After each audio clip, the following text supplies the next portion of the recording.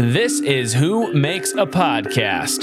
Conversations with your favorite podcast hosts about who they are, the shows they make, and why they make them. I'm your host, Chris Cookley, and my guest today is Dave Jackson. Dave is an award-winning Podcast Hall of Fame inductee who has started over 30 different podcasts since 2005. His main show is School of Podcasting, where he teaches both new and experienced podcasters the art of podcasting. He is also an author on the topic, having written and published the book Profit from Your Podcast. Dave is one of those people who really know podcasting. I've been fortunate enough to have a few guests this year that really know podcasting, not just their podcast subject, but podcasting as an art. And Dave is definitely one of those. And he should be. He spent the last 17 or 18 years teaching people how to podcast. On this episode, we talk about what podcasting was like back when no one even knew what a podcast was, how many shows you should have going at a single time, Dave's entire process for making an episode of School of Podcasting, from researching to recording to cover art to uploading the files, and how long it takes him.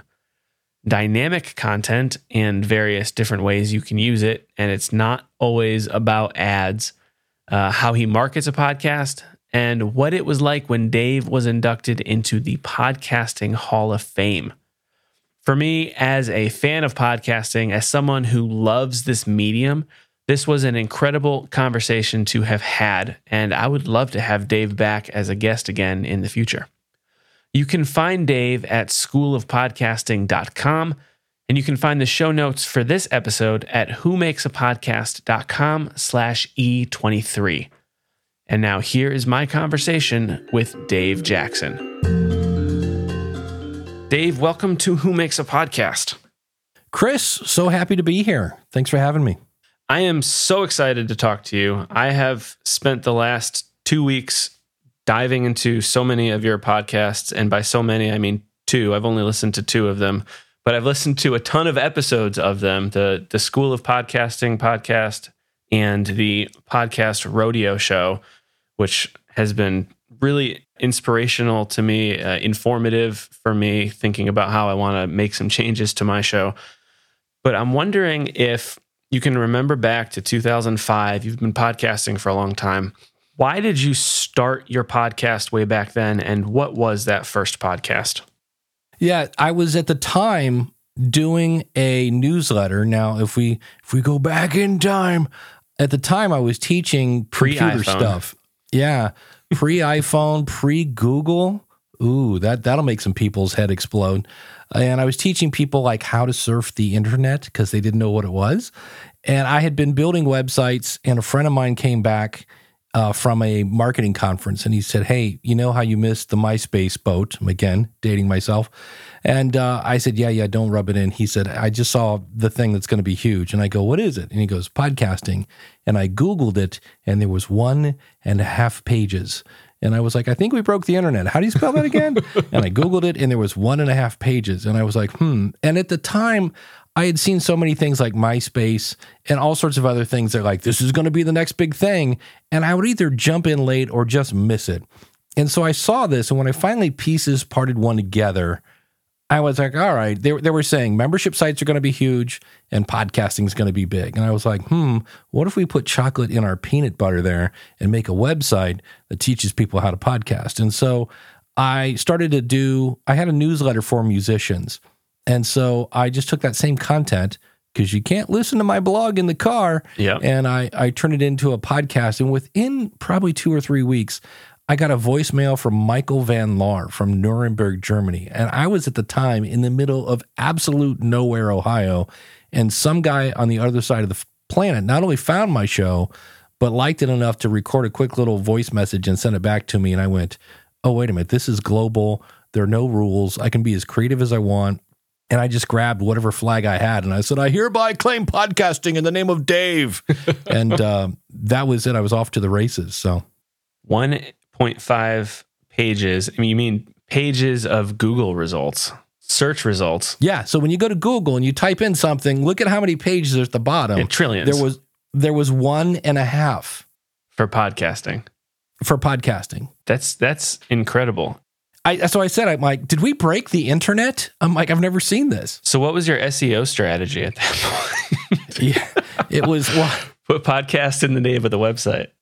Yeah, the first couple years was just brutal because I'm trying to teach people how to podcast, and the first thing I have to explain to them is what's a podcast. What is podcasting? Yeah, and they'd be like, "Do I need an iPod for that?" I'm like, "No," and then I'd finally explain it's like a little radio show and blah blah blah. Once they figured out what it was, they go, "Yeah, I don't need that." I was like, "Oh, this is killing me." So it was a lot of fun. So was that back when, or maybe before even? I had tried to start a podcast at probably around that time, maybe a little bit later. And I remember needing to go into iTunes on my desktop to like upload the RSS feed into the Apple iTunes software for it to even be distributed on there. Were you doing that? Yeah, there was that. And there was before iTunes, there was a very popular website called Odeo. And they had this cool thing where you could follow different podcasts and things like that. And then Apple came on board and Yahoo shut down their stuff. Eventually, Microsoft shut down their podcast stuff. And Odeo, one of the most popular places for podcasts, shut down. Now, it came back later because they had that cool little follow thing and they rebranded themselves Twitter. And so, so at the time, it was just so painful to even subscribe to a podcast because you had the little orange button for an RSS feed and people would click on it and go, "It's broken." You're like, yeah, you don't click on it because, that would make way too much sense. You have to right click on it and copy it and then go into whatever podcast app you had. Mine was called Juice. It had a big picture of a lemon on it and you would paste it in there and then you would go to bed and you would wake up and all your MP3 files would be in some folder on your computer, and you would plug in some sort of portable MP3 player that held something like 512 kilobytes. And you're like, ooh. And you would plug that in, it would show up as a hard drive, and you would drag and drop your files on there. And you could listen in the car. And when you ran out of podcasts, you were out of podcasts until you got back home. And so when the iPod came along, you would basically plug it in, it would fire up iTunes. iTunes would grab all of your new episodes and put them on your iPod. So you basically just woke up, plugged the iPod in and took a shower and came back and grabbed it and ran out the door. And then when the iPhone came along and now I'm connected all the time, now I don't have to go back home to get more podcasts. And that's when things got really, really fun. So you said you were making chocolate and peanut butter, mixing them together. I remember that metaphor. Yeah. What was the first podcast that you made? Was it School of Podcasting? No, actually, it was called, and this is where it's fun, it was called the Musician Cybercool, the Cyber Cooler. Why? Because, back in 2005, the internet was called cyberspace. Yeah. Yeah, and so then cyber became synonymous with sex, so then it became the Musician's Cooler, had a big picture of a water cooler on it, and it was the Musician's Cooler, where musicians come to trade advice, and people were still going like a wine cooler? And I'm like, nope. So I rebranded again to the Marketing Musician, and eventually people kind of figured out it was how you get more gigs and sell more CDs and things like that.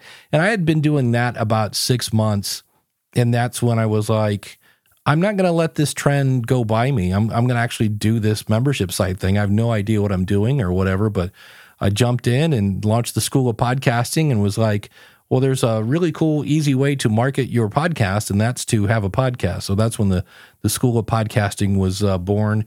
I think like 3 weeks ago was like my 17-year anniversary for that. My first podcast was in April, and then in October was the first episode of the School of Podcasting. Wow. I think you just published episode like 850 on the School of Podcasting. 850 went out on Monday. Yeah, it's that's still hard to believe. It's kind of bizarre. That's incredible. Yeah. I mean, I think about Twit with Leo Laporte as being one of the, obviously super long running podcasts. And I don't know if they've hit 800 yet. They may have. Yeah, it's 17 years every Monday. I have not missed a Monday yet. Oh, 884. Sorry. They're past 884. Yeah. Anyway, yeah, that's awesome. That's super cool. Is the Musician's Cooler still in action? No. Yeah, I did that for 10 years. Really? And the music business had changed and I was no longer in a band, and it just became that kind of for those of you that remember the commercial, it's time to make the donuts. There was a commercial, this poor, tired guy, and he was a Dunkin'. This is back when Dunkin' was known for their donuts. And he was just like, oh, it's time to make the donuts. And it was just, I had researched everything there was to research. I had no answers. I wasn't getting any new information from being in a band, and it just became harder and harder to do that. And the funny thing is it sputtered out. So I went from putting out a new episode every week to, okay, I missed one. Okay, here's another one. Okay, I missed 2 weeks. So it just started slowing down. And what was kind of funny about it is he's a friend of mine, Matt Gibson. We did this thing because he was on Google Plus, yet another thing that no longer is with us. Yeah. And he had grown a giant audience. So I did this long interview, and I don't normally do this, but I broke it into 2 parts because it was really long. And I published part 1. And to this day, I've never published part 2. And the thing was, it was funny about it is I published part 1, and not a single person besides Matt said, where's part 2? And that's when I knew, my audience is they're done with this. So do you still have the file? I still have the file. I actually am very tempted to put out part 2 and say, hey, here's part 2 of Matt talking about Google Plus. I would listen to that. I was on Google Plus. That was better than MySpace. Yes, absolutely. Was I right in the intro saying that you've started over 30 podcasts? Yeah, and that's where I to me, I scratch my head because there's only kind of one way to know if you want to do a podcast or not, and that's to start it and see how you feel about it.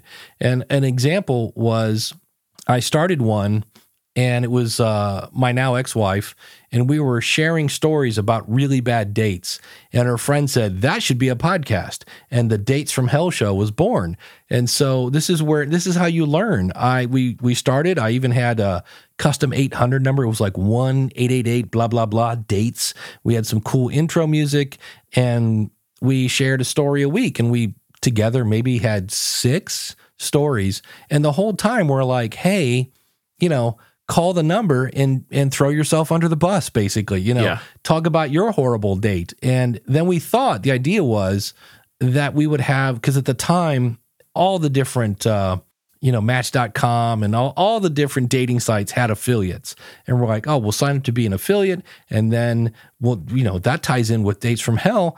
And we thought we would market by making fake profiles on the different sites. And if somebody tried to date us, we'd be like, hey, guess what? Surprise, I'm not real. And do you have a Dates from Hell? Well, it turns out that number 1, we didn't do any research, and you can't make fake profiles. They kind of frown on that. And number 2, the number 1 fear among humans is talking in public, and probably, the number 1 with a bullet is talking in public and throwing themselves under the bus. Yeah. So, and we didn't have an audience. So if you're doing an audience-based show, you need an audience. And so we had a very small one, and we tried to keep it going by finding stories on the internet. But again, it just became too hard to create content. And we went, all right, well, we've learned many lessons here. Let's take those into the future. So I did one called the Customer Service Show because I'd won awards for customer service at my job. And I did about 5 episodes before I realized that, hey, you know what? That's my job, but it's not my passion. Right. And I just sounded like a grumpy old man. I went into the store today and I was like, okay, who wants to hear that? So, so that's how you end up with 30 different episodes. My latest one, when podcast trailers were kind of getting hot, and I decided to start the podcast trailer show where I would feature, different podcast trailers. And that's when I learned I don't have any control over that content. And it drove me like beyond nuts, because my favorite was one for some sort of weight loss or health show where the person was literally just saying keywords. It was like protein, exercise, blah, blah, blah, blah, blah, blah, and never said the name of his show and never said his website. And I went, yeah. So I started doing a disclaimer like, hey, just so you know, I'm playing these promos because I found them, not because I'm endorsing the program. And I just went. And so earlier this year, I went, okay, what's the goal of Dave again? I'm like, I want to make the School of Podcasting the place for people to come and launch their podcast and grow their podcast. And I was like, is that doing that? And I'm like, no. Is it finding you new clients? No. And I went, all right, well, then it's out of here. So I was another one. I think I made about I don't know, 12 episodes of that. And I went, yeah, this is not something I want to put my name on anymore. So how many of those 30 are you still actively making? Probably 7. And they're all about podcasting. So the School of Podcasting is the flagship. I started Ask the Podcast Coach to test out a live system, and that was probably 8 years ago. And I went to quit that. And by that time, I do it every Saturday morning at 10:30. And at that point, I had a few people showing up. They're like, hey, you're like our Saturday morning cartoons. Don't quit. And then I have 2 shows where I review stuff. One is the podcast review show, and I do that with Eric K. Johnson, who's been like 30 years at iHeart, and he's the podcast talent coach. So you can pay us to review your show, review your website. It's really kind of like group. It's like a consulting call with 2 consultants. And then the podcast rodeo show was just invented because yet another media host had come on. And I said, I need to make a podcast that requires no prep. I just want to be able to hit record, get done, and I'm done. And so that, again, was supposed to be a temporary show. And I did it for about 2 months and was like, okay, I understand what's going on with this media host. And I went to quit. And again, my audience is like, no, you're actually saying what we're thinking. Somebody needs to do that. So those are those 4. I do one called Building a Better Dave. betterdave.com, and that is the best $7 therapy. I don't care if anybody listens. It's just me talking into a microphone because apparently I love the sound of my own voice. And then I just put to bed the Logical Weight Loss podcast. I'd been doing that for about 12 years. The idea was, hey, if I announce how much I weigh at the beginning of an episode, it'll hold me accountable and I'll lose weight. And it did, and then it didn't. Yeah. And then COVID hit, and it was like, and again, how many times can I say eat less and exercise more? Right. So I retired that one. So probably about 5 or 6 right now. Yeah, I mean, that's more than I have.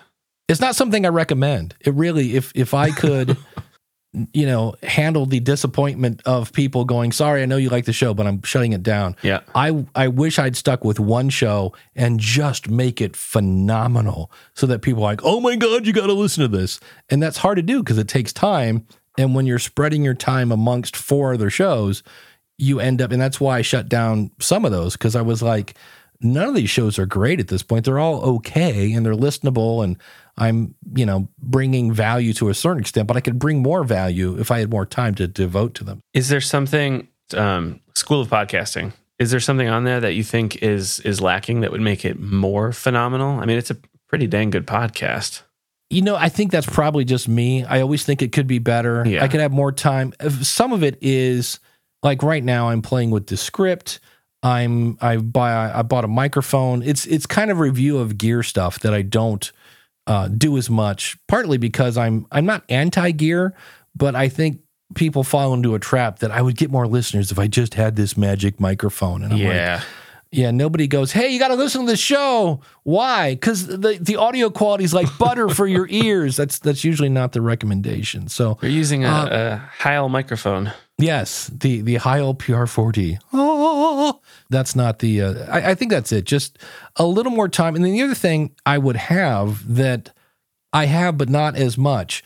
There's not a lot of buffer on the or margin, we should say. So if life happens, I'm kind of stuck. I go episode to episode every week, and it was nice because about a month ago I had 3 in the can, so it was nice. And I was doing research, and I was promoting, and I was learning, and things like that. And it's just one of those, I think I would have more margin in my life if I wasn't like, hey, it's Thursday night, it's time to do the podcast rodeo show. Hey, it's Friday night, it's time to do podcast review show. Hey, it's Saturday. It's, so, that's one of those things where because I love podcasting and I love helping people, that's what kind of pushes me through. But there is part of me that goes, you could actually, maybe you could lose weight if you weren't sitting in a chair all day. Do you have time to listen to many podcasts? I mean, you're making so many, you're working. Yeah, when my background was in teaching, I taught a lot in the corporate world, which meant I had a commute. And I used to listen to podcasts all the time. I would listen, especially if I had a day where I wasn't teaching, I would basically just listen to podcasts all day. And when that job went away, I actually got a job in podcasting. I work for Libsyn, which is a podcast media host, and I'm doing tech support. And to make a long story short, my brain is too tied up solving someone's problem because almost all the podcasts I listen to are giving me like stuff that I want to write down. So I want to give my attention to the podcast. So I don't listen to as much. So there are times I work from home, and anybody that works from home gets this. There are times when I'm like, I'm going to the grocery store. I know I went there last night, but I need to get out of the house. Oh, yeah. And that's where I listen, and I walk around the block. But yeah, I used to listen to probably, at least 5 to 10 episodes a day. And now it's more like 2, because I listen in the shower and I listen during my lunch and, breaks and things while I'm doing the dishes and things like that. But it's not as much as I used to. Hey, it's Chris. Can I jump in here for a minute and ask if you have thought about making your own podcast? If you have, you may have realized there's a lot more that goes into it than you might have thought. Don't worry. I have a gift for you. I want you to have my podcast quick start checklist. From what microphone and recording software you should use to how you host and distribute your show, I'm here to help with all of that and more. My podcast quick start checklist will walk you through everything you need to know to start your podcast. I'll show you what's actually important. To get my podcast quick start checklist, go to whomakesapodcast.com/start and tell me where to send it. Now let's get back to the episode. So if I asked you who maybe a couple of really incredible podcast hosts that are doing things well in this space right now that other podcast creators should look to for inspiration or to study, would you have any recommendations of people that are making really great shows? Yeah, one is Jordan Harbinger. He's a friend of mine, and so many people look at somebody like Joe Rogan, who kind of like interviews everybody. And you can do that when you're a famous comedian who used to be on TV and started your career in 1988. Yes, you can do that. Now, if you don't check those boxes, don't do that. But Jordan looks like he's interviewing all sorts of people, from astronauts to mafia people to, he interviewed Kobe Bryant, so sports people, but it's all with a tie through the middle, a theme, and that is critical thinking. So what can we learn from this person to think better and to identify BS maybe in our life and things like that? But the other thing he does that most people don't, again, because we've got to take the kids to soccer, is he actually reads the book of the author. He actually, watches the movie of the actor and things like that. So he does a ton of research. And the total Jordan thing was he was interviewing Kobe Bryant, famous LA Laker, just amazing guy. And Kobe had put out a kid's book, and Jordan said, what made you decide to start a kid's book? Because I know you were really into art in high school. And I went, who knew that Kobe Bryant was into art in high school? And I'm like, oh, that's right, Jordan Harbinger, because he does the work and did the research, which leads him to a better question. So Jordan's a great guy. And then 2 other shows, both kind of cover the media and or politics. And one is called No Agenda at noagendashow.com. That is one of the co-hosts is one of the guys that helped invent podcasting, which is Adam Curry. And if you're in your 40s or 50s, you might remember him from MTV. And John C. Dvorak, who's an older tech writer. Mm-hmm. And what's interesting is they have millions of people that listen to their podcast. And when you get your news outside of the U.S., it's got a total different angle at it. And when you get multiple angles from multiple people, and then you go, well, let's see, this one station keeps saying that planes are bad and trains are good.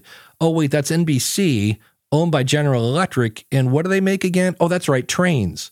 So they kind of dissect the media. They follow the money sometimes. And they talk about stuff that probably mainstream media should, but they don't. And then the other one is similar, and it is called Congressional Dish. And both these try to stay like in the middle. They're not left or right. They're just presenting facts. And Jen reads the bills that go through Congress.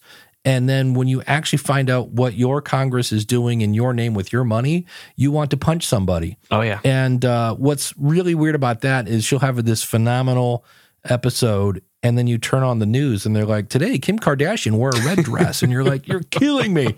So those are 3 that are really well done. They give you information that you can't find other places. Like Jordan does deep dives.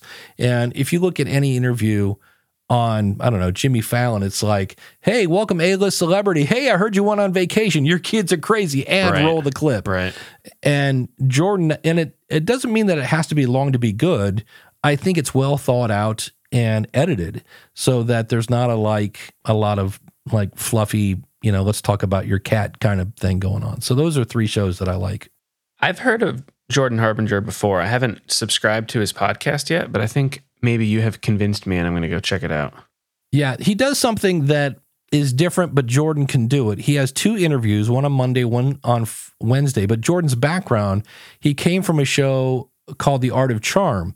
And he said, hey, because it was about kind of body language and reading people and then kind of a pickup artist kind of thing. And he did it with a couple other guys. And he said, hey, I'm getting old. I don't want to be like a 30-year-old pickup artist. And so he started the Jordan Harbinger show. And so what he still does is on Friday, it's Feedback Friday. And because he has a huge, and I mean giant audience, they send in their questions and they're always like, I just found out my wife is a escort and she's already told me she's not going to quit working, and you're like, wait, what? And it's always interesting hearing Jordan kind of pick it apart and here's what I would do and things of that nature. So he's a guy that switches formats on Fridays, but Fridays are always amazing because you get these really bizarre questions. I want to go back a little bit to your podcast. And you were saying earlier that, I forgot exactly what you said, but basically you don't have any episodes in the can right now, right? You're kind of making them as they need to come out. Yeah. What does typical production look like for an episode of School of Podcasting? You have a lot of segments in there. Are you making notes or? Yeah, it's kind of a magazine in a way that like, hey, we're going to start off with a because of my podcast story, and then we're going to talk about this, and then I always have a thing of like where I'm going to be because I like to do a lot of public speaking. And then the question of the month. And that is something that I started and then I quit. And my audience was like, hey, what happened to the question of the month? So I brought it back. And I actually, at one point, the question of the month was, what should the question of the month be? I was like, hey, you guys want this? You guys give me the questions because I'm running out of questions. So there's that. But for me, my tool for this is Evernote. And it could be OneNote. It could be the note thing on your phone, whatever it is, because somewhere that is really like not a great time, you're going to get a brilliant idea. And I am here to tell you, there's a voice in your head that's going to go, oh, I'll remember that. That's a really good one. I'm not going to forget it. I'm here to tell you, write it down because you're going to forget it. Yeah, it's gone. Yeah, so for me, that's Evernote. I love it because if I'm reading an email, I can forward an email to Evernote. If I'm on a website, I can clip it into Evernote. And so anytime I'm like, what am I going to talk about this week on the School of Podcasting? I open up Evernote and I'm like, oh, yeah, I remember this now. And so it's kind of made pass one by grabbing my attention. And now it's been a couple of days probably since I've seen it. And so when I see it in Evernote, I'm like, okay, does this still excite me? Is this something I'm going to want to talk about? Or maybe I need to go read some articles or things like that. And so from there, I figured out, and what I changed probably about 5 years ago is I used to have like 4 or 5 bullet points and I would hit record and I would talk to my invisible friend across the desk. But I hadn't really figured out exactly what I was trying to say. And I'm sure if I were 7 years old right now, they would diagnose me as ADHD and just pump me full of Ritalin or whatever they're giving the kids these days. And so what I finally figured out, because what would happen is I would record the episode, and as I'm listening to the edited version back and I'm uploading it to Libsyn, I would start typing out my description, which basically turned into a blog post. And inevitably, as I was typing this, I'd be like, oh, you know what I should have said there? You know what I should have said? And I was like, huh. And so now I switched it. Now I type up a blog to really figure out what the heck am I trying to say? What's the takeaway I want my audience to have when they get done with this? I do that. So now I've ironed out my topic. I take that, make my 5 bullet points, hit record, and talk to my invisible friend across the desk. And I always say that editing is a little bit like, for those of us that remember the playgrounds with the seesaw, right? You sit on one end and the other end goes up. Mm-hmm. And I always say more planning equals less editing, but less planning means more editing. So it's the same amount of time. It's just which one is less stressful. And so I'd rather spend more time planning it out. And that's still kind of stressful. But editing is like, then you're like, why did I do that? And this and that, and then whole 9 yards. So that's my kind of flow at this point. So I flesh it out, I record it, I edit it, and I've already got the show notes done because I've typed the blog post. And from there, it's just a matter of going into Canva to make some artwork and go to town. So you're writing the show notes before you even make the show. Yeah. And I try to, this is from a book called Secret Communication, whatever. I'll send you a link to it. But the bottom line of this is every presentation, or for me, it might be a segment, should have a paraphrased or a focus statement. So, for example, once I spoke at Podcast Movement, and it was about editing and the power of editing. And so my thing was every podcast can benefit from editing. And then every slide then reinforced that in one way or another. So if I'm doing a segment or whatever it is, it's like, okay, again, what's the bottom line? If somebody said, what's this episode about? What am I going to say? So I have that little focus statement. And then from there, it's a matter of like, okay, what other angles can we hit here and go that way? So it's just a matter of getting organized and organizing my thoughts. How early are you doing that? How far in advance of the actual recording are you sitting down to write those notes? Because I mean, when I try to write a blog post or something, I mean, it could take me a couple days, and it doesn't have to be a long piece. Yeah, the last episode, 850, was about Erma Bombeck. I just spoke at their conference, but it was also about, part of it was old people do stuff. I know that's weird to say. So I did all this research to find out that like Colonel Sanders didn't even start selling chicken until he was 40. Yep. And so I'm doing all this research on, old people that started late. So I'm doing all this research. So I probably did about close to 2 hours of research, finding out some fun facts about Erma Bombeck. I knew there was a story in the book Someday is Today by Matthew Dix about how some people just want to wait till writing is perfect, when I have the perfect coffee shop and the perfect cappuccino and this and that. And that's not the way it works. You kind of have to go, writers write, podcasters podcast. You shouldn't need the perfect environment to do that, was kind of his point. Mm-hmm. So in doing all that, and then I started recording, I'm going to say about 6. So we're going to say it took me 9 hours to make this episode, and I started around 1, and a little time in there for some food. But I start recording, and because I've done all this research, recording is actually pretty easy because I know what I want to say. Now, there's still times when my tongue and my mouth and my brain aren't in sync, and you end up just going, and you're like, okay. So I pause for 10 seconds, so it's really easy to see where the edit is, and then just start over again.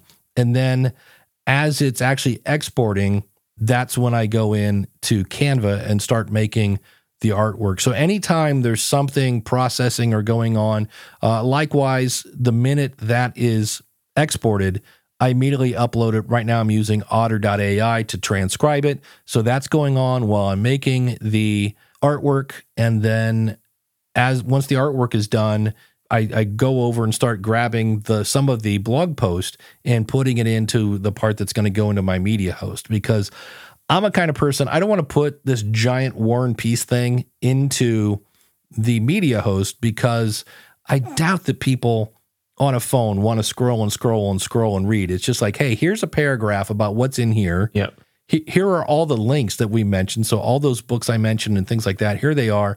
And here's, my call to action. So join the School of Podcasting. And that's it.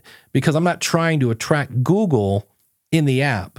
That's on my website. That's where the giant blog is, to attract my good friend Google, along with all my, subscribe in Apple, Google, Spotify, and Amazon kind of thing. And that goes out at 12:05. I think this week I was done about 11:15. So like I say, it was around 9-10 hours of work. And that's just something, it can get a little freaky at times when you're like, hey, still not quite sure what I'm doing, but I've learned to just, you got this. You've been doing this a while. And there are times, I had one episode a couple weeks ago that normally they're around 40 minutes, and that's based on listener feedback. Originally, my original shows were 20 minutes because the average commute was 20 minutes in America. And then when I met my audience, they're like, yeah, the show's too short. Can you make it longer? And I was like, really? That's a lot of Dave. And so there are times when it'll be 25, 30 minutes because I don't have anything to say. And the worst thing ever is the Dave Jackson Power Hour when I've got 15 minutes worth of content. So anytime I hear any podcaster say, hey, welcome to the show, I don't know what we're going to talk about today, but it's Thursday and I promised you a show, I'm like, hit stop, because that person is going to waste about 20 minutes of your time. So for me, a podcast needs to be as long as it needs to be. And when you're done and you've made your point, say thank you, goodbye, subscribe, tell a friend, and you're out. What about the other segments? Because you have I think right now, it's October as we're recording this. You have an October ad, I guess, running that you had recorded. Yeah. Are those in a template that you have in your DAW, or how are those getting put in there? No, that's another thing at the end of September that I was like, oh, I'm going to do a thing. I'm using dynamic content. I'm using a tool in Libsyn. There are so many people think dynamic content is all about ads, and it can be, because it is in this case. I have an ad that is there that in November is going to turn into a thankful theme, kind of, because of Thanksgiving and that whole 9 yards. Even though in theory, the people in Australia are like, what is this Thanksgiving thing that he keeps talking about? But also, where am I going to be? That's a dynamic piece, because the idea now is, if you hopefully like the episodes and you go back, it doesn't do any good if you're listening to something from 3 months ago and you're like, oh, I missed him. I didn't know he was in Poughkeepsie. Instead, you're hearing, oh, Dave's going to be in Miami in November. So that's dynamic. And then the question of the month, same thing. Why do you want to hear that 3 months ago we asked, what's your most annoying thing that you hate about podcasting? Well, no, you're still hearing about the October question of the month. So those are all dynamic, and that's done in a tool in Libsyn. So I just go in and basically say, hey, from this date to this date, play this file. And on this date to this date, play this other file, and it swaps it out behind the scenes. Yeah, I mean, that's really cool. Yeah, it's one of those things, not to be a giant Libsyn commercial. There's Libsyn, Captivate has dynamic stuff. Buzzsprout has dynamic stuff, but it's just the beginning and end. Blueberry, I think, in their enterprise solution, and Libsyn it's the enterprise solution that I'm using for Libsyn, which is a bit more. But if you talk to Rob over there, we have a different version of the enterprise solution that's available. And so it's just one of those things that's slowly becoming part of podcasting. Most media hosts are having some way to add dynamic content. Your most recent episode, 850, looks like it's about 52 minutes. How much of that is the dynamic stuff? There's probably, I think the October Join the School of Podcasting thing is like 1 minute and 20, if I remember right, which was a little long, but I was like, I like it. And, it seemed entertaining. So there's that. The question of the month is probably around 3 minutes. And then the where I am is really short now, because I've only got one more speaking gig the rest of the month. So maybe 5 minutes of that. Yeah, so not too much then. Yeah. And the rest was because of my podcast story. And all that is I got tired of telling people, you should start a podcast. So in the last episode, a friend of mine, Harry Duran, started a podcast that's hyper niche on vertical farming. And he's interviewed all the top people in that, industry. And he's like, hey, I'm boarding a plane to Dubai. And I'm like, that's because of my podcast story. So that's all it is. It's like, hey, this guy got to meet Alice Cooper. This person met their spouse. All this stuff happened because they had a podcast, which is just another way of me saying, you should start a podcast. So there's that segment. And then I think what else I had, then we had my whole thing on the Irma and just hurry up and start podcasting kind of thing. And I think I had one other quick tip or something like that. So, all right. If you decided to start a new podcast, and I know this is a strange thought for you to maybe entertain, but if you decided to start a new podcast, what steps are you going to be thinking about doing? Like, as far as artwork, music, content management, website, what are you focusing on first? Do you go all in before you make any episodes and get everything set up? Or do you make some test recordings and see if it has legs? Or how are you going about it?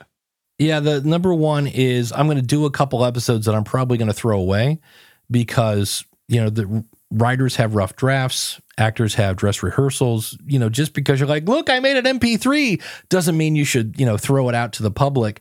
And that's what I did. Another thing about that trailer show is I had worked with a partner who was going to send me all these trailers.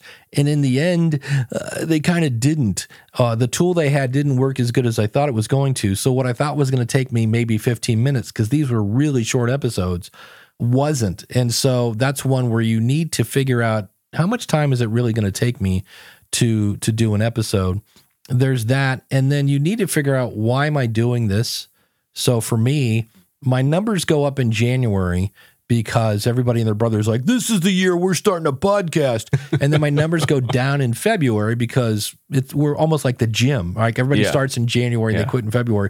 But the numbers for people that join my membership site go up in February. So my numbers go down, but my membership numbers go up. So I'm happy as a clam because I'm not trying to sell ads. I'm not trying to get my downloads up. The reason I do my podcast is I want people to join my membership site. So you need to know that. And then you need to know who your audience is. And this is where, if I say, hey, I'm going to do a show about being more confident, because shouldn't we all be more confident? Yeah, that sounds like a great idea, Dave. And you're like, wait, hold on. What if I do being a more confident parent? And you're like, oh, we just cut out all the people that don't have kids. You're like, yeah, but I think about it. Parenting is hard. You're like, yeah, great. Okay, that's it. We're going. Wait, hold on. What if I said being a more confident first-time parent? Ooh, now we cut out more parents. But first-time parents are like, this thing didn't come with a manual. Nobody told me about meconium. What the heck? And you're like, okay, great. That's great. Well, if we wanted to, we could say being a more confident first-time interracial parent. Now we just cut out a ton of people, but the people that are left are like, yo, this was made for me. Holy cow, I can't believe this show exists. So you don't have to niche down that far, but you do have to figure out who my audience is. And then the thing that most people forget, and I forgot when I did my last one, I was just like, it was kind of an experiment anyway with the trailer thing, but you need to get somebody who's not named Mom and not your buddy from high school to listen to your show and answer the hard questions. Like, did you listen to the whole thing? If you didn't listen, when did you hit stop? How likely are you on a scale from 1 to 10 to recommend this podcast to somebody else? And what happens is when we ask Mom, she's like, oh, look at you. You're so professional. Oh, look at you with the microphone. That's great. And okay, Mom's not talking about your content. She's answering the question, but she's not answering the question. So, and she's supposed to. She's Mom. Mom is not going to give you, great feedback. So, and I think that's the thing that most people skip, because they just spent 9 hours creating one episode, and the last thing they want to do is hand it to somebody who goes, oh my God, this is awful. But that's usually not the case. It's usually like, oh, this is great. I was a little bored here when you're doing the thing, but I get why most people don't ask for help, but they should. There's a guy I interviewed on my show named Jack Reicher. He does the Darknet Diaries, and he spent months, and he said that whole, on a scale from 1 to 10, how likely are you to tell a friend? He goes, I was shooting for 9s and 10s. He goes, that's an A, is 90%. And he goes, I wasn't happy with a 70. And so he just kept going back and finding out what works and what doesn't. I was so happy when I spoke at this last event. It was a super supportive community for this Irma Bombeck Writers Workshop. And I was sitting around, and I was like one of 15 guys there out of like 400 people, because Irma was a writer and her audience is primarily female. And I sat down, and this one woman said, hey, I sat in your session. It was really great. She goes, I have a kind of strange thing. She goes, can I give you some notes? Because you really pissed me off. And I was like, oh yeah, absolutely. What did I do? Make me better. Yeah. And she said, you said busy moms are a horrible audience. And I go, I'm pretty sure those words didn't come out of my mouth. I said, when you think about it, I said, busy moms, if you're doing a show for busy moms, you have to know who your audience is. So it better be probably 5 minutes, because busy moms don't have time to listen to a 20-minute podcast.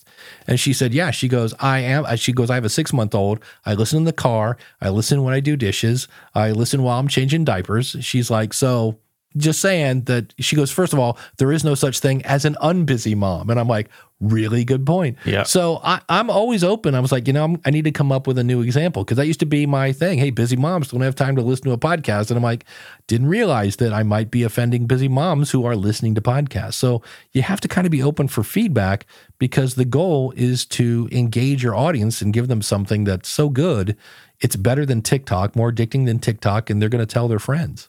So you're starting with content. It sounds like you're going to make some episodes that sound really good, that are engaging.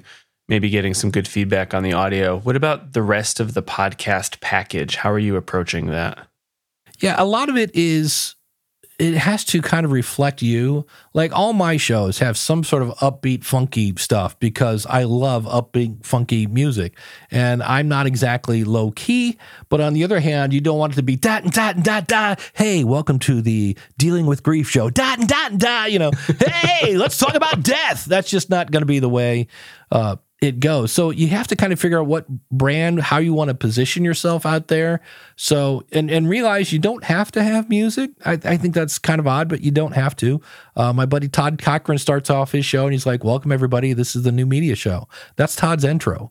And he introduces his co-host and off he goes. So that's one of the things about podcasting. There are no rules. There are best practices like know who your audience is and know why you want to do it. But, if you want to do a 5-minute show, fine. If you want to do a 5-hour show, okay. I once worked with a client. She did a 3-hour episode and her audience was like, that's too short. Wow. Why? Because she was doing a show for farmers and they're sitting on a tractor for 8 hours. And they're like, hey, that was good. Where's the next one? So I would start with that. And then it's a matter of artwork. Please don't make your artwork with a crayon. Find a third grader that knows Canva. And they can probably make something better than you can, or because you got to realize they see you before they hear you. Yeah. And don't cram too much on your artwork. Just make sure name is giant and huge. So there's that. And then make sure that you are in Apple, Google, Spotify, and Amazon minimum, and make it easy. Make a page on your website. So if you go to schoolofpodcasting.com/follow or /subscribe, you will see the buttons are there. And the reason for that is Spotify and Apple. Apple's much better than they used to be, but they have horrible search. So when you say, find me where the find podcaster available, I go back to I flash back to when I was a 16-year-old in a grocery store. If somebody came up and said, Sonny, can you tell me where the green beans are? I didn't go, oh, they're over in aisle 3, where all fine vegetables are. No, I got up off the floor.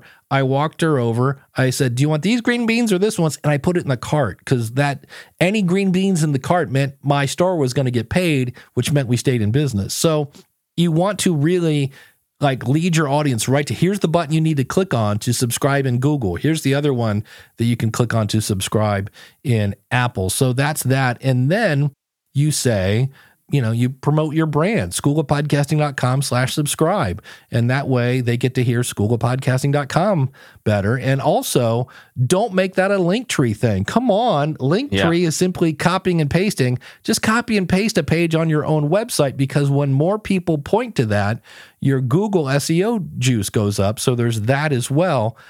So that's that. And then the thing I hear more and more when I talk to Jack Reicher on the show, I said, what's your secret? Because he gets 6-figure downloads every episode. Yeah. And he said, oh, I asked my audience. And I went, okay. He's like, no, I slowly, specifically asked them to share the show. And then I went and listened to other people who do this. And it's something like, hey, dudes, if you kind of want to, you don't have to, but maybe, I don't know, you can share the stuff with, somebody might like it. I don't know. You don't have to, whatever. Our website is .com. All right, thanks. I'm like, wait, what was that? where Jack is like, hey, we're at 18 minutes right now and we're talking about topic A. And if you know somebody else that likes topic A, could you do me a favor? Man, it would mean the world to me. Could you go, if you're probably listening on a phone, if you could click that share button and share it with just one person, that would be awesome. And I'm like, that's what you do? And he goes, yeah. And the reason why we all kind of do the, hey, if you kind of maybe, I don't know, you don't have to thing, is because when we start to promote ourselves, we all feel like a 1970s used car salesman who's selling you a bucket of bolts. Mm-hmm. And I asked a client once, I said, so you're saying your podcast is a bucket of bolts? And she said, no, I probably spent 9 hours on this one. I go, so it's helpful then? And she goes, yeah. And I go, so why are you embarrassed to try to help somebody? And she's like, oh, I'm like, yeah, it's not a bucket of bolts. I get why people think that, but I go, it's not. Your podcast is not a bucket of bolts, and somebody needs this. If you know who your audience is, then you probably know what they want, and you're offering them something they want. So you're trying to help them. You're not trying to sell them. And that's just a mental hurdle we have to kind of get over from time to time. And then for promotion, it boils down to this. and you've heard me say this like 6 times now, know who your audience is, go to where they are. So why was I speaking at a writers conference? Because all those people are like, I probably should be podcasting. Yeah. So that's where my audience is. Then I didn't walk in and go, hey, Irma Nation, School of Podcasting, woo! They're like, no, I went around and talked to every single person. And they're like, what brings you here? And I'm like, oh, I'm the podcast guy. Oh, really? And I already made friends and had conversations with them. Like, well, tell me, what do you do with podcasting? So when you make friends first, then they care about what you say. And then it was just a matter of they would ask me podcast questions and I would answer them. So it's that, who is my audience? Go to where they are, make friends with them, and then tell them about your podcast. I was in the early days, I found it wasn't even a Facebook group. It was a forum, and it was for ex-DJs. And I swear when I saw it, I like Angels or something. It was like, oh, and I was like, this is my target audience. These guys want to get back on the air. Yeah. And I walked in and I was like, hey, ex-DJs, I can get you on a global audience. Everyone follow me. And they were like, yeah, ban that guy. He's a spamming idiot. And they did. So you can't skip that step 3 of make friends, because they're not going to care about what you have to say until you bring some value to the conversation. That's all unbelievably fantastic advice. And I very much appreciate you sharing it with me. Yeah, that's it. People don't believe this, but there is still a very shy Dave in here. And so I was very happy that I was making new friends with complete strangers. But what I couldn't do, and I told myself, you're doing it this time, is when people came up and said, man, that was a great presentation. I just want to let you know that was great. And in my voice, I'm screaming at myself going, pull out your phone and say, hey, as a joke, can you say that into my phone? And I just could not pull the trigger on that. And I was really kind of mad at myself. I was like, oh, dude, you need testimonials for your website, and people are giving you them. And what are they going to do? Go, no, I'm not going to say nice things about you. I will do it here live, but I'm not going to do it into the phone. Right. They would have done it in a heartbeat. And I'm like, you idiot. You just missed about 6 testimonials. But you are who you are, and it takes practice sometimes. Yeah. I would have done the exact same thing in that situation. So you used, I assume that you're using these speaking engagements as a form of teaching and giving for sure, but also as definitely a way to market School of Podcasting. Do you have any other maybe unusual marketing methods that people might not have thought about that you're using to bring listeners to a podcast? There are a few. One is rather old school, and I have no way of knowing if it works, but it's fun. And because I'm doing something, I feel like I'm somehow making progress. But if I find myself, let's say I'm speaking at some place, and my choices are, well, I could go back to the hotel room and watch Friends reruns, or I could go out in whatever city I'm in and try to find, and this used to be easier. It's not as easy as it is now, but try to find a bookstore. And I would have, I remember I had a bunch of business cards for my weight loss show. So I would go to the fitness section, and whatever age I was, I would go. I remember for a while I was putting business cards on page 44 because that's how old I was. And I would just put it there. And why I would pick a number, because if I came back to that city and went to page 44, I'm like, I've already been here. So that was that. There you go. And it was just a matter of like, hey, this person's reading about weight loss. Yeah. Let's put a business card in here because it's my potential target audience. And the business card was just like, here's the logo, here's the tagline, and here's the website. There wasn't any kind of contact information or things like that. So that's one.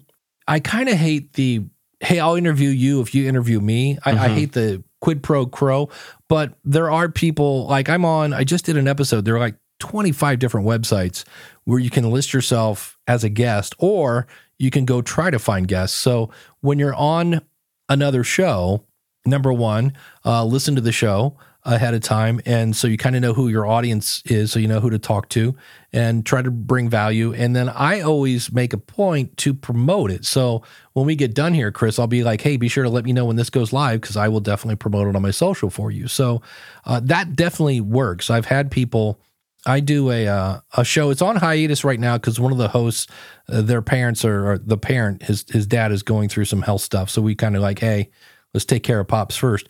But what's weird is it's 2 people that are technically my competition. It's called the Podcasters Roundtable. Mm-hmm.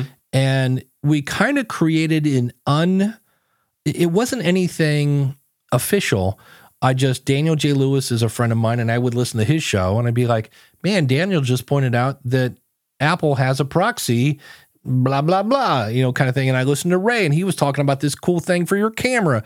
And we just naturally were talking about each other's show.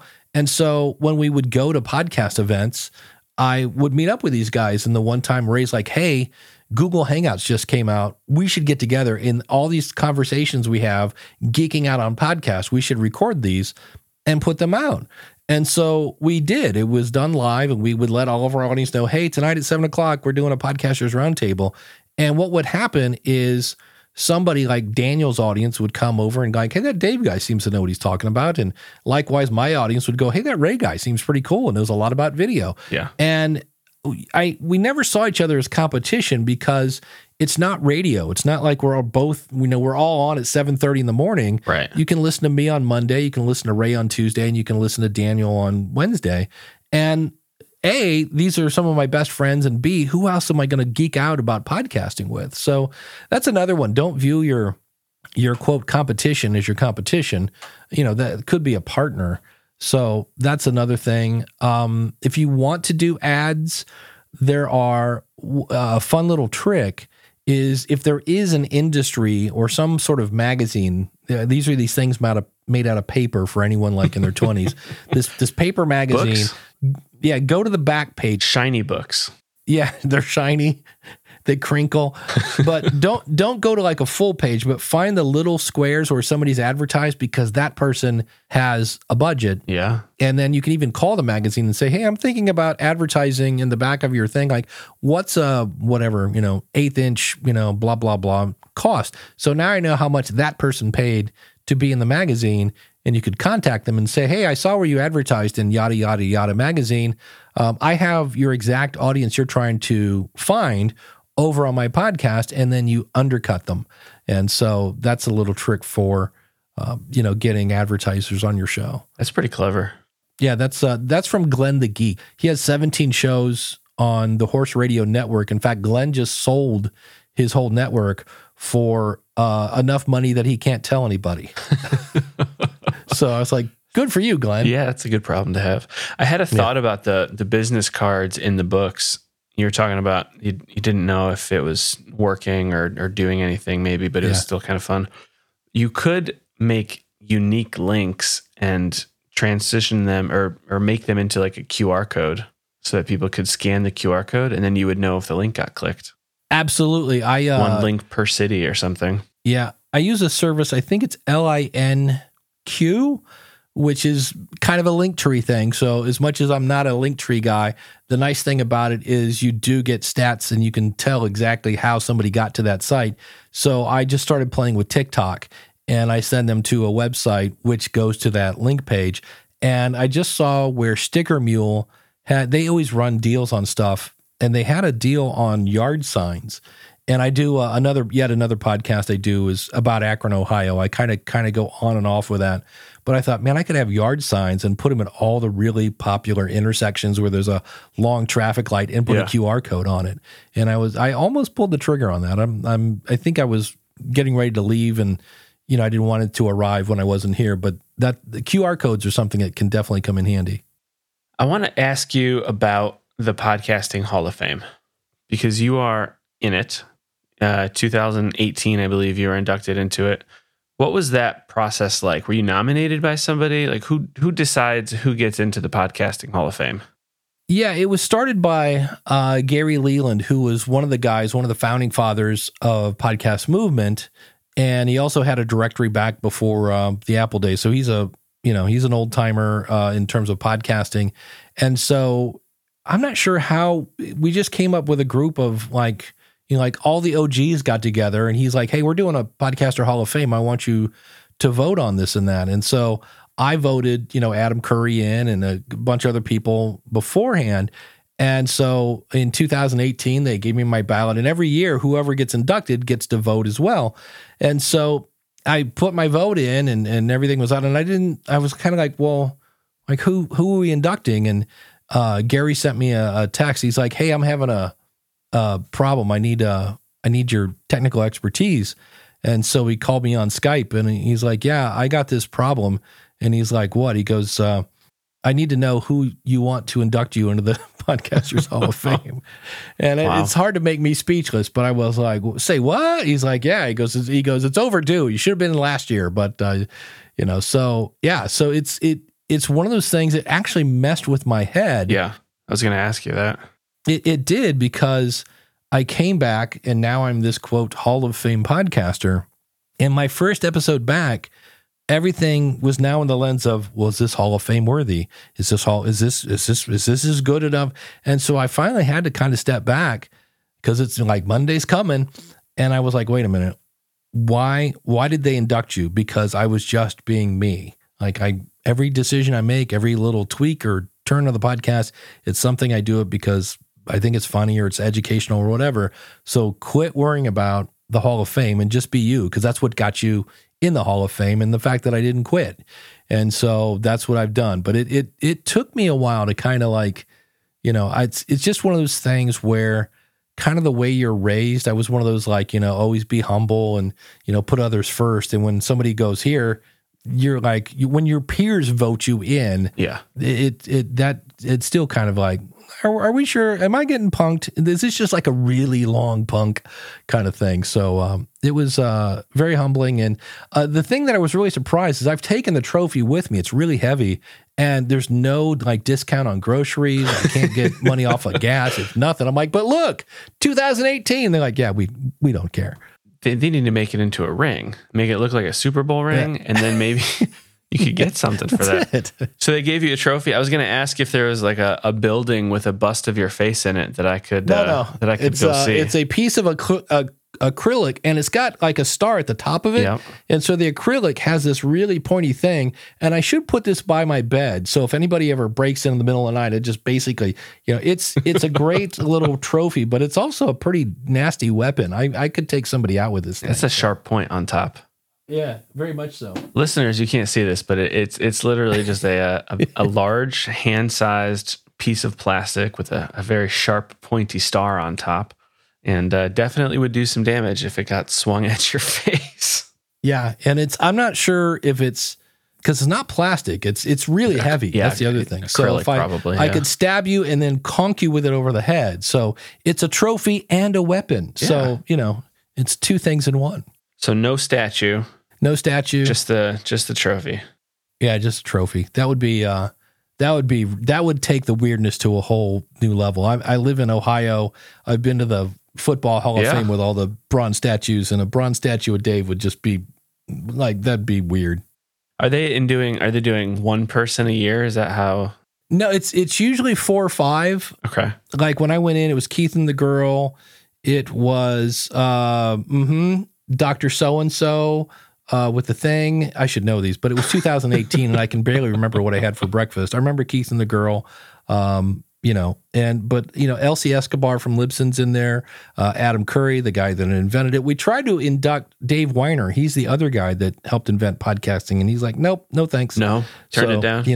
Danny Pena from Gamertag Radio.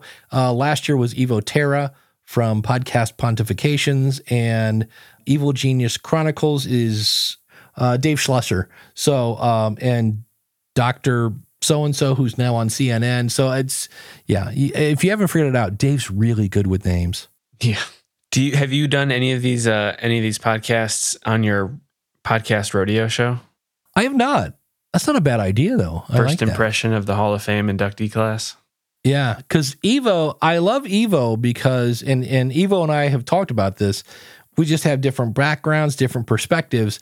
And there are many times I agree with Evo, but there are other times when I really don't. And I love it because he makes me go, maybe I'm thinking about this wrong. So he calls himself a professional contrarian.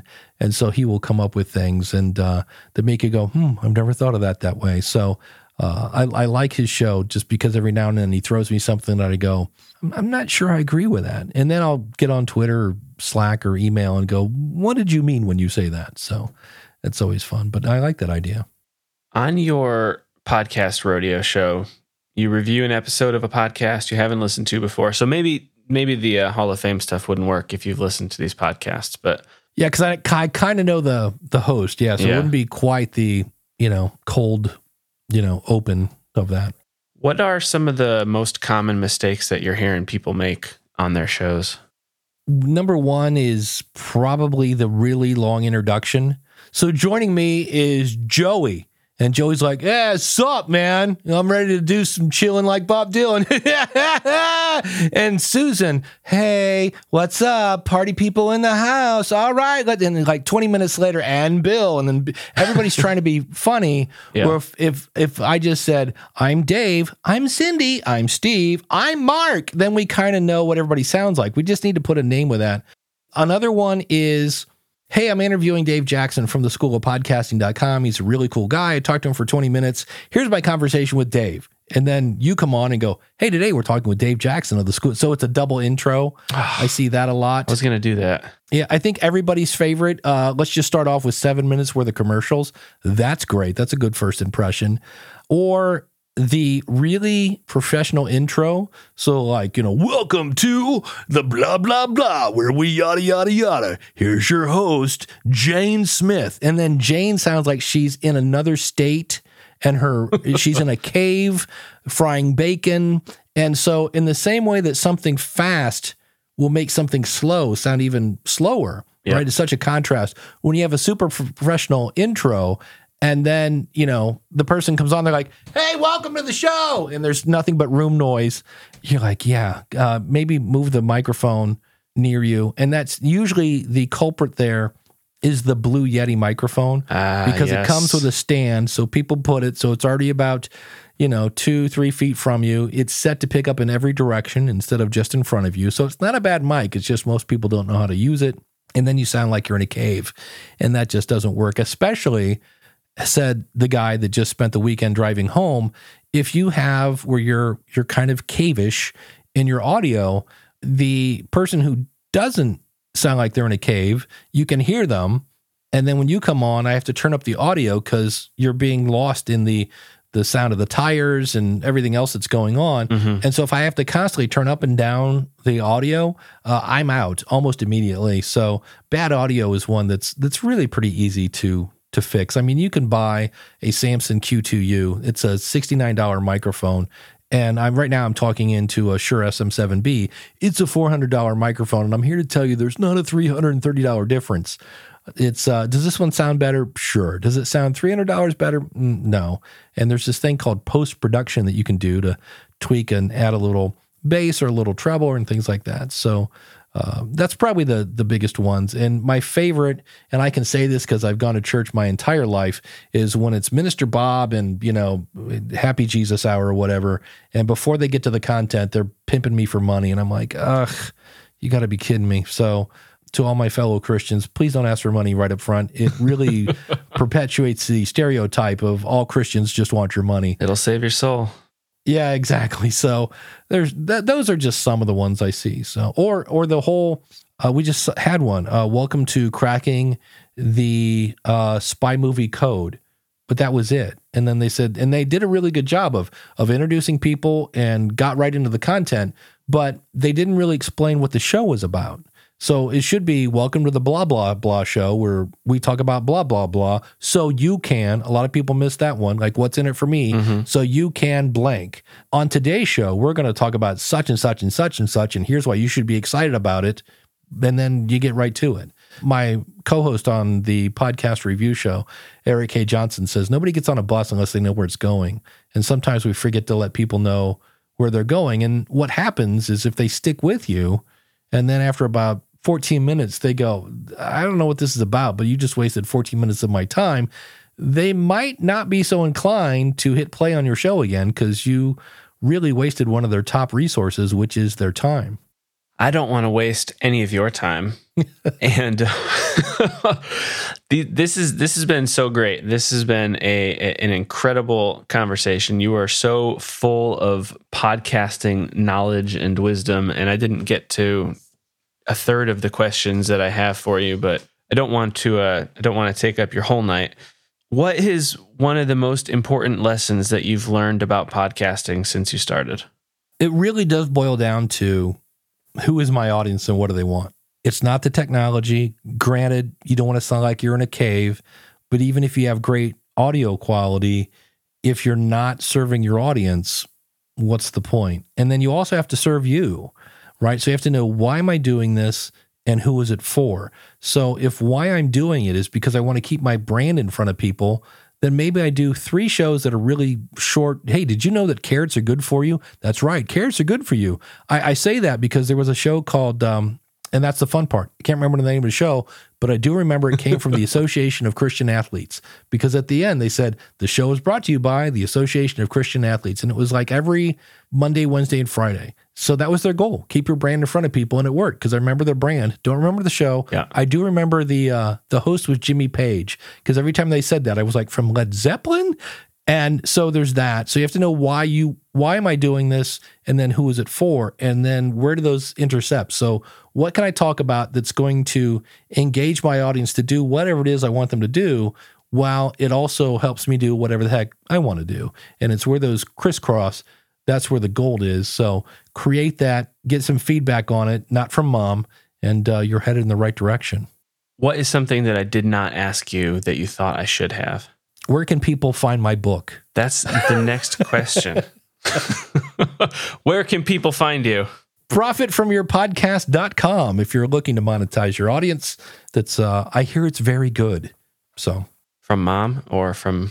No, that was actually from Chris Krimitsos, the head of Podfest, which is this large podcasting conference. And now he is a friend of mine. And so here again, I was looking for somebody that I would know tell me the truth, because I once accidentally shaved half my beard by accident.